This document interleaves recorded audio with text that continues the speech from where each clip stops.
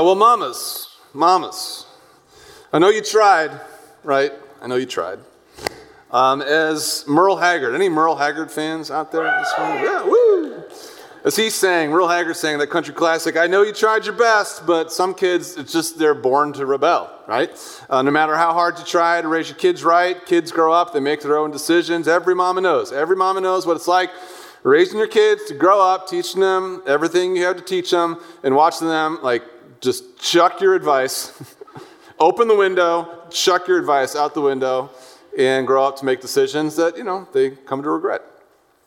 And in this sense, mamas, you can understand what our great daddy in heaven feels when he watches his children grow up. You understand what the father feels as he raises his kids, his own kids, to be good, holy, righteous people, only to watch them become rebels, like Merle Haggard. That's what I want to talk about with you this morning. Rebellion, sin as rebellion. Not only is it Mother's Day, but it is week 5 of our current series. Our series is called Sin, What Is It Really? Sin, as you know, is this big word that religious people in church use all the time. But what is sin, and what is it really? As we've talked about, the Bible doesn't really define sin ever. What the Bible does is just describes sin using pictures and stories and things that we can remember. And some of the ways that sin is described in the Bible, sin is foolishness, or sin is debt, or sin is misplaced desire. And also the Bible describes sin as rebellion, something that mamas know a lot about. Sin is what happens when we rebel against our mamas, against our daddies, and against our God.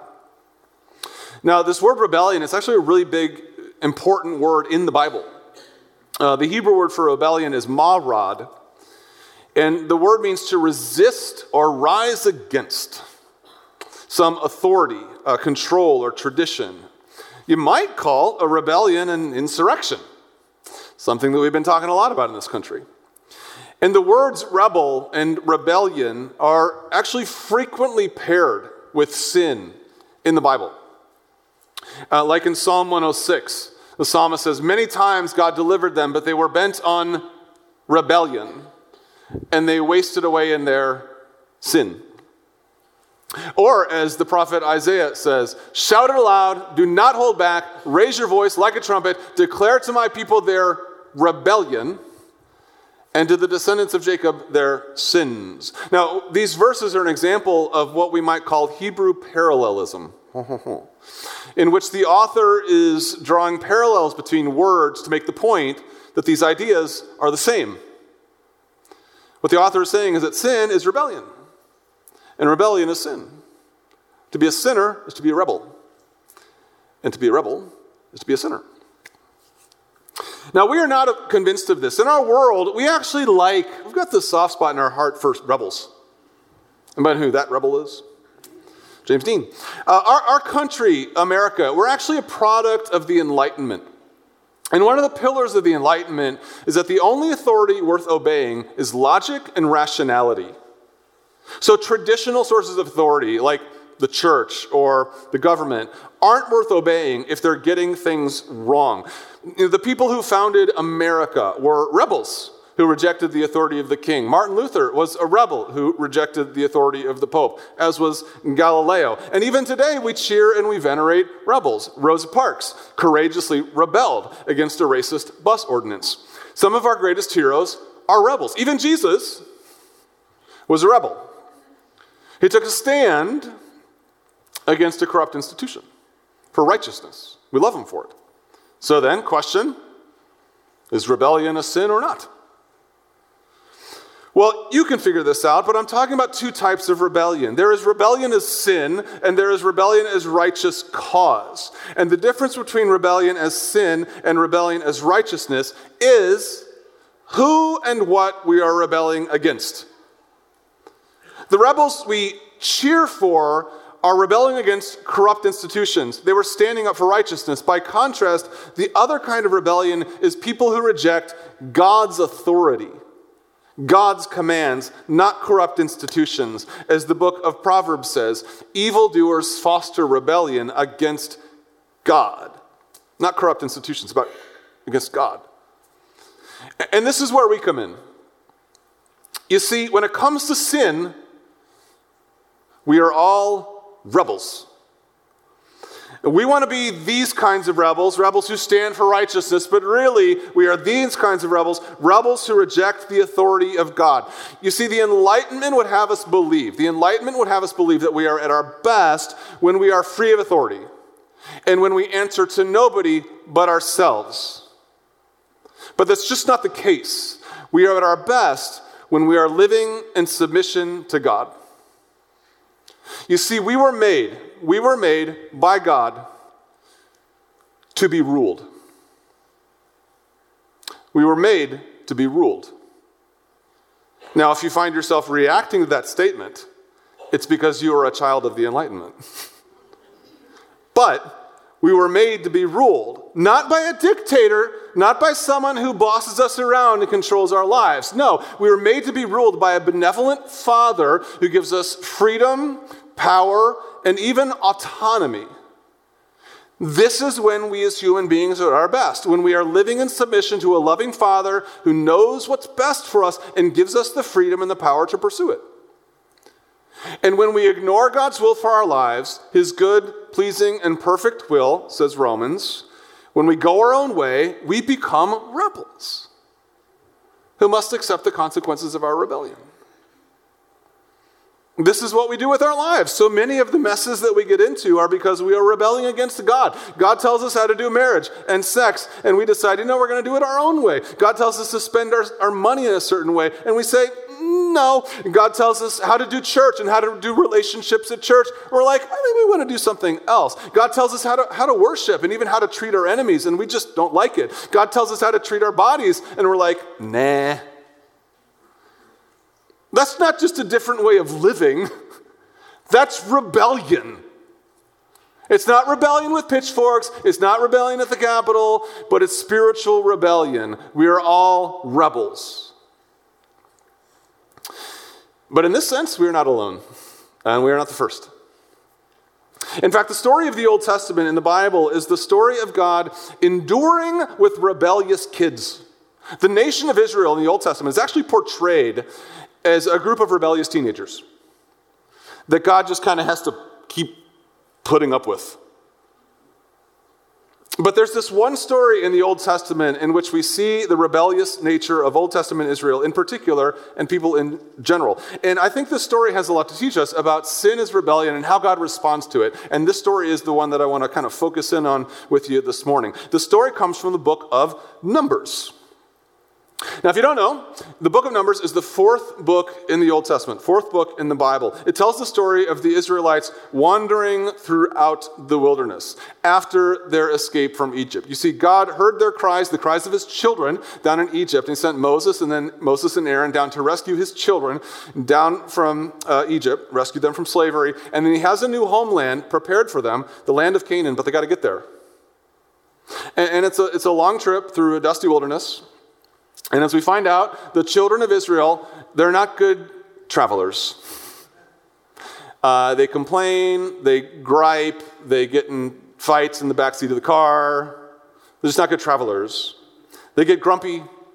The Bible says that they grumble a lot. That's what they do in the back of the car. They grumble. Are we there yet? Are we there? She's hitting me. They just grumble. And the book of Numbers actually has a word to describe their behavior in the back of the car during this long road trip. The book calls them rebels. God's rebel children in the back of the car. The word rebel actually occurs in Numbers like 8 times to describe the Israelites. And we see this very clearly in Numbers chapter 14. So in the story, in Numbers chapter 14, God has taken his people right up to the boundary of the Promised Land. God took this massive group of people right up to the boundary of the Promised Land to see their new homeland, the land of Canaan. As they could see, it was a spacious land with milk and honey flowing and houses and food. But this land, it also had people in it. People that from their perspective look like giants, people with muscles, people with weapons.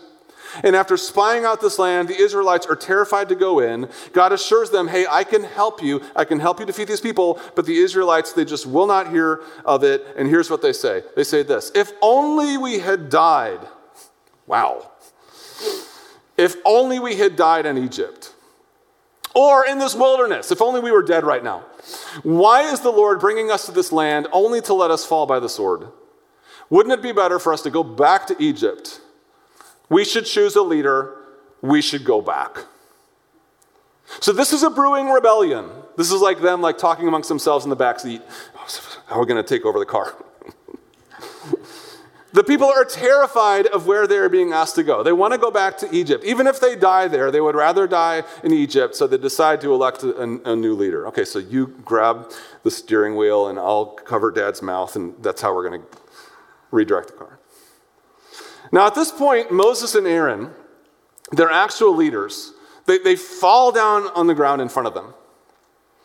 And this is what they say. The land we passed through and explored, it's exceedingly good.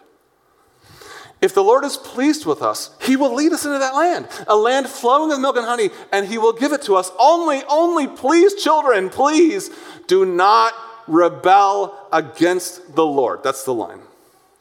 Do not rebel against the Lord. Don't do this, they say. God can help us.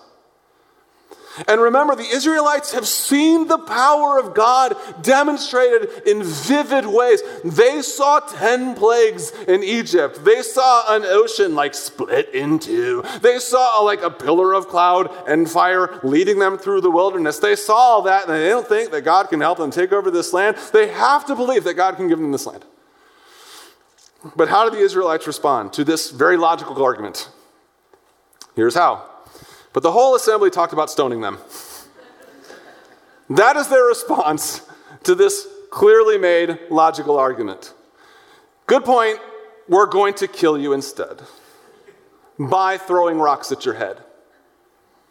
Okay. You never, if you're a parent, don't expect your children to behave rationally. At this point, though, in the story, what happens? Mama shows up. And Mama's angry. The glory of God, who delivered the Israelites, appears. And he says, I'm done. This has gone on long enough. I am up to here. I have had it. And then what Mama decides to do? Mama decides to kill all of them. That seems irrational, but mothers? Maybe you get it. Children, I'm done. I've had it up to here. Today is the day you're all going to die. Maybe mothers, you won't admit to that, but children, if we have children here, has your mother ever said that? Walked into the living room and, today you're going to die, son. Here's what Mama says. The Lord Mama.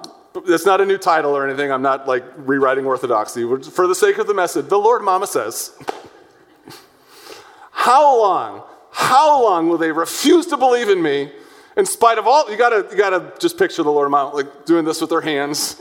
How long will they refuse to believe in me in spite of all the signs I performed among them? I will strike them down with a plague and destroy them. But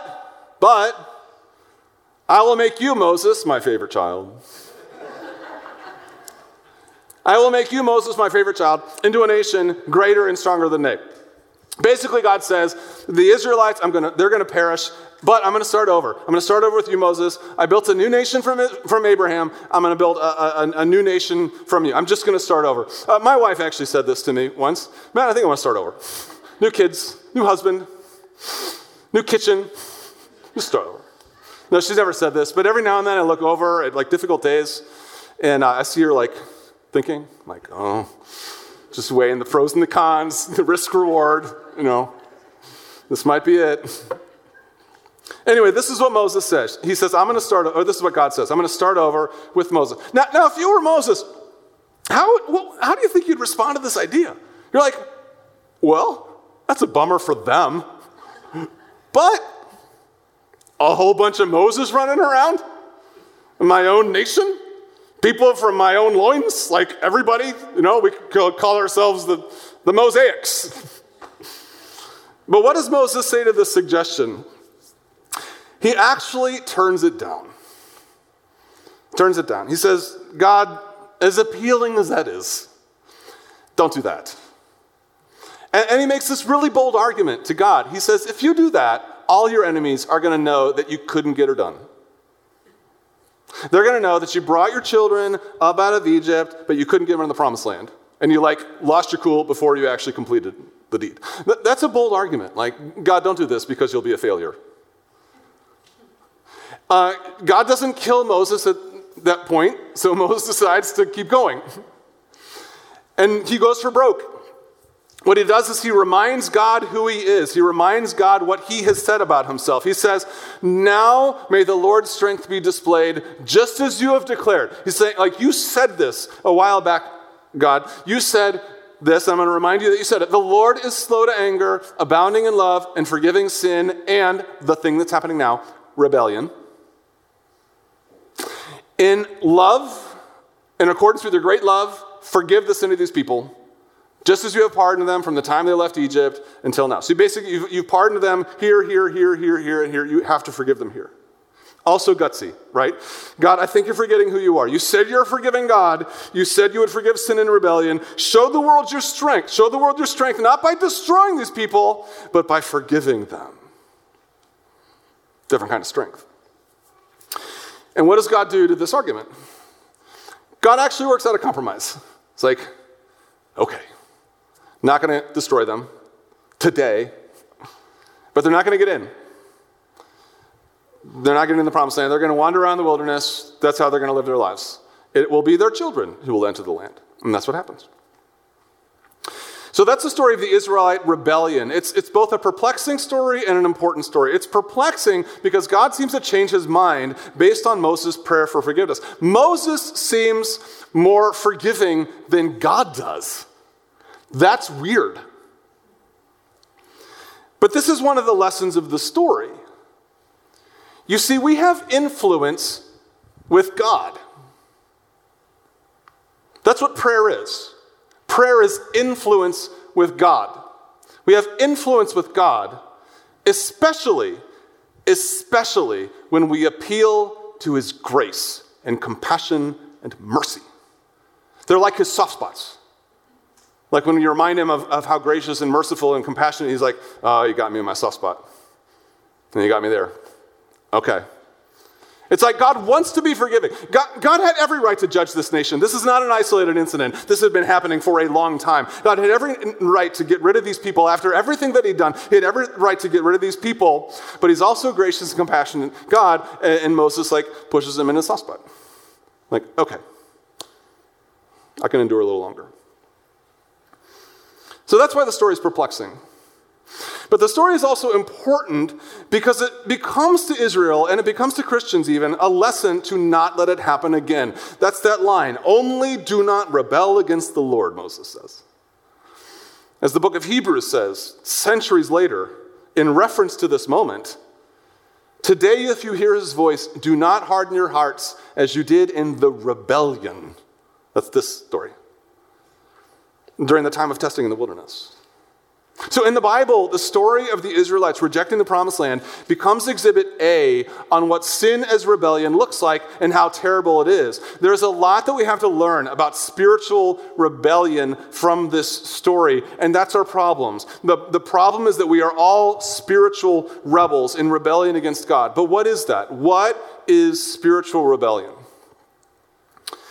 Well, that's what I want to talk about. I want to share with you 4 things that we have to learn from this story about what spiritual rebellion is and how God responds to it.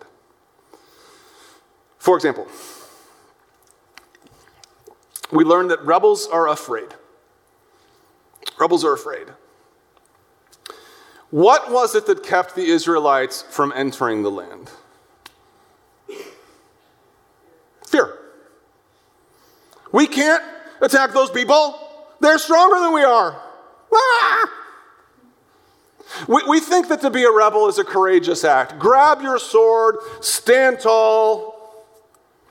But when you rebel against God, you rebel out of fear. You're afraid that God's not going to take care of you. You're afraid that God isn't going to stay true to his promise, so you chart your own path. But it's not because you think it's a better path, it's because you think it's a safer path. And you prefer safe because you're afraid. Maybe, for example, you're having a hard time saving and giving money. That's one of the things the Bible says God's people should do a lot of. Save and give money. We should spend money, but we should also save and give money. What keeps us from doing that? Taxes? The government? Low wages? No. Fear. Fear that we're going to miss out on buying that cool thing. Fear that we're not going to be happy in our small little apartment while all our friends are taking out irresponsible mortgages to buy big houses. Fear. But this is what God tells the Israelites. Trust in me and you're not going to miss out. Obey me and I'm going to give you what I promise. I'm going to take care of you in all the important ways. And living comfortably on earth is not one of the important ways. It's hard though. It's hard to trust God. We don't want to do it. We're afraid we might miss out, so we rebel in all kinds of ways. We spend, we waste, we hoard, we take out loans we shouldn't. That's not just irresponsible or a different decision. That's rebellion. But it's not because we're principled. It's because we're terrified. Terrified that we're going to miss out on what the world is offering us. Rebels are afraid. We also learn rebels take it out on their leaders. Rebels take it out on their leaders. When God directs the Israelites to fight their enemies and enter the land, and they don't want to do it, what do? They decide to elect new leaders and stone the old ones. They say, we should choose a new leader, go back to Egypt. Almost always, spiritual rebellion is directed against our leaders.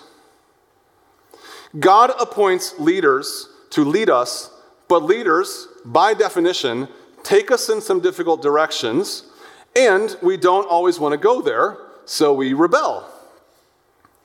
But here's the thing, we're not just rebelling against our leaders, we're rebelling against God. Here's the way Paul puts it in the book of Romans. He says this, everyone should be subject to the governing authorities, for there's no authority except that which God has established. The authorities that exist have been established by God. So, whoever rebels against that authority is rebelling against what God has instituted. And those who do so will bring judgment on themselves. Whoever rebels against the authority is rebelling against what God has instituted. Now, I'm not going to deny that's a complicated verse. There's plenty to discuss here. My point, though, is that in some sense, according to Paul, who wrote, inspired by the Holy Spirit, in some sense, the leaders in our lives are ordained by God. We can't rebel against our leaders without rebelling against God. God made your mama. God made your daddy. God made your president. God made your pastor. Your pastor. Now, does that mean they deserve blind allegiance? Absolutely not. I would never expect that.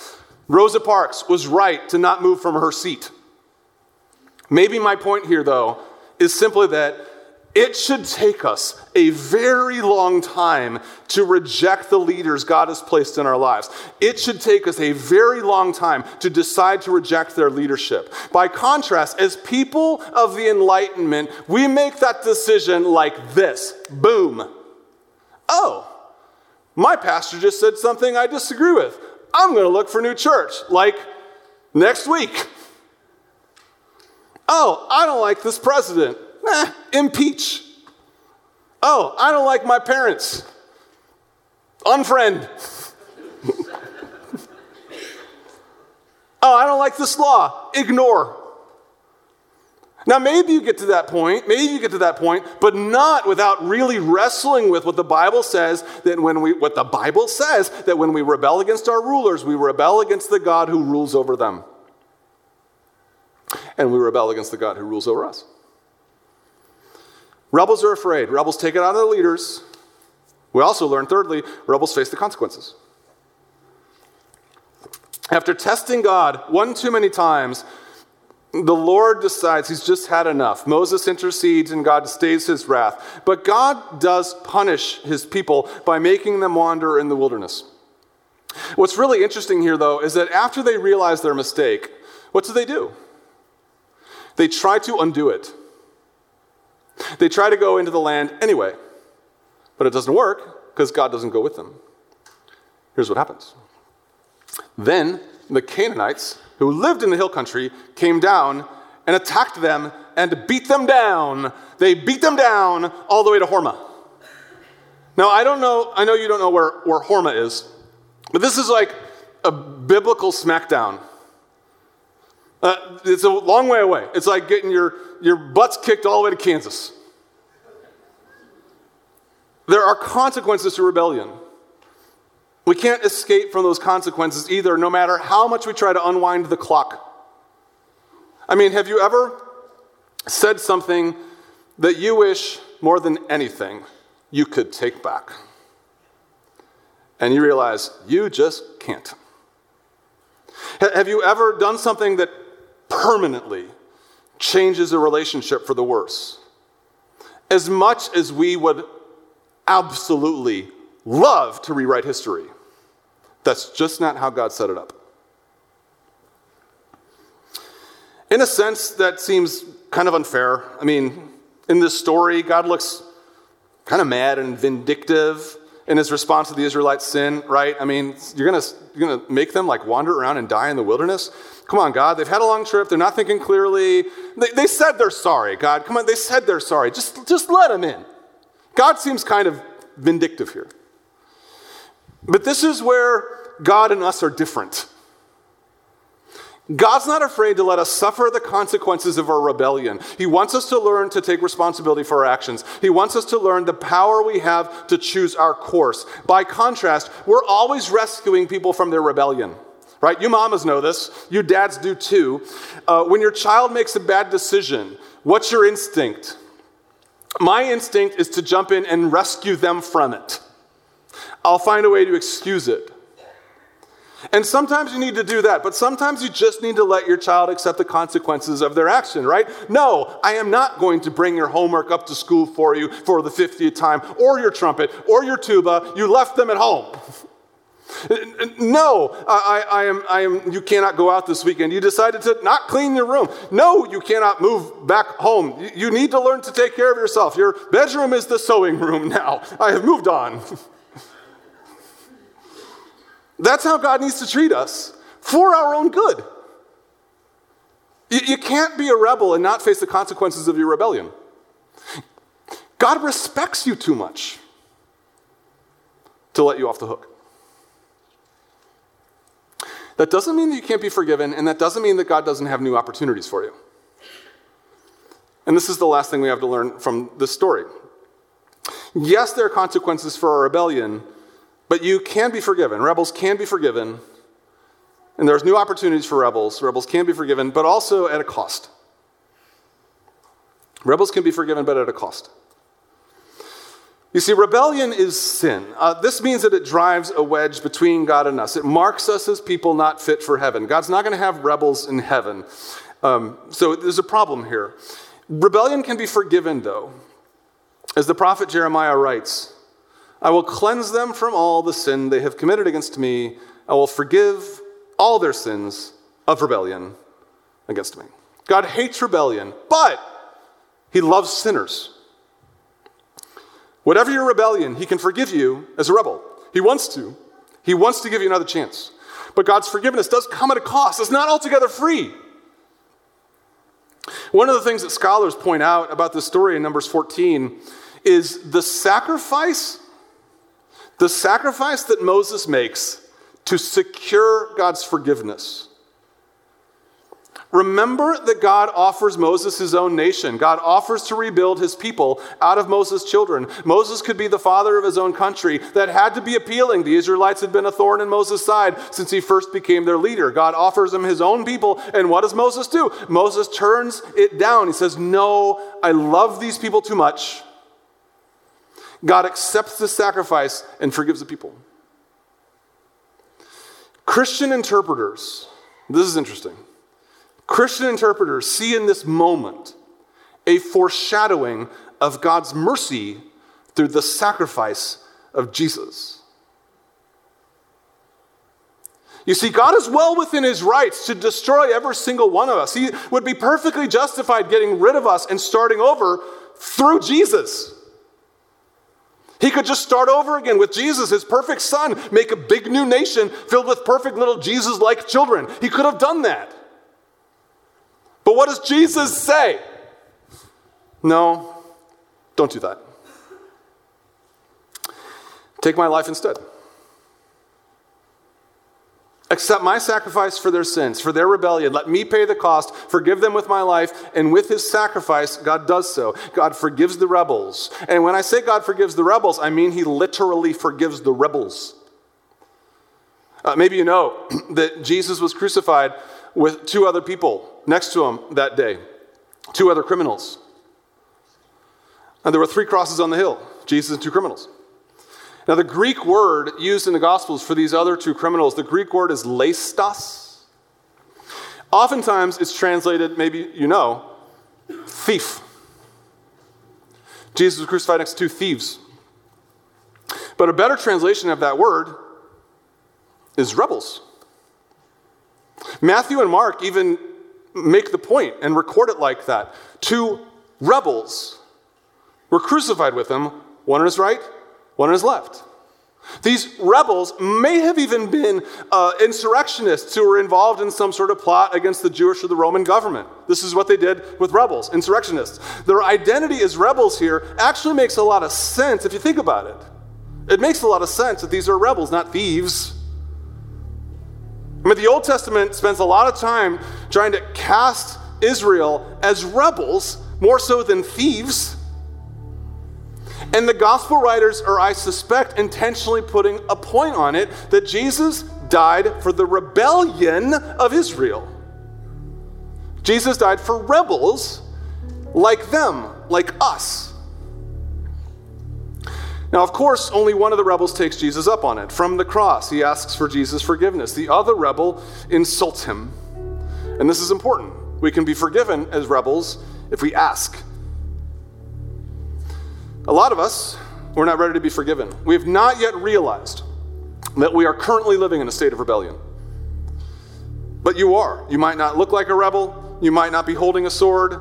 You don't get up in the morning, look in the mirror, and say, today I'm going to rebel against God. But every time you reject God's will for your own, you're rebelling.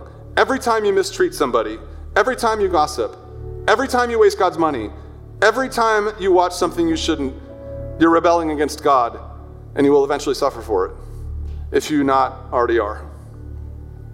But you can be forgiven. You can be forgiven for your rebellion by the loving sacrifice of the one true rebel. You and I deserve to be destroyed. But remember God's soft spot. What's his soft spot? When somebody asks for him to be merciful. And that's what Jesus did on our behalf, so that we might not perish at the hand of mama. It was so that we can live forever instead. But it is Jesus alone who can take you into the land. It is Jesus alone who can atone for your sins. It is Jesus alone who can give you what you want and need. Where mama tries, Jesus does.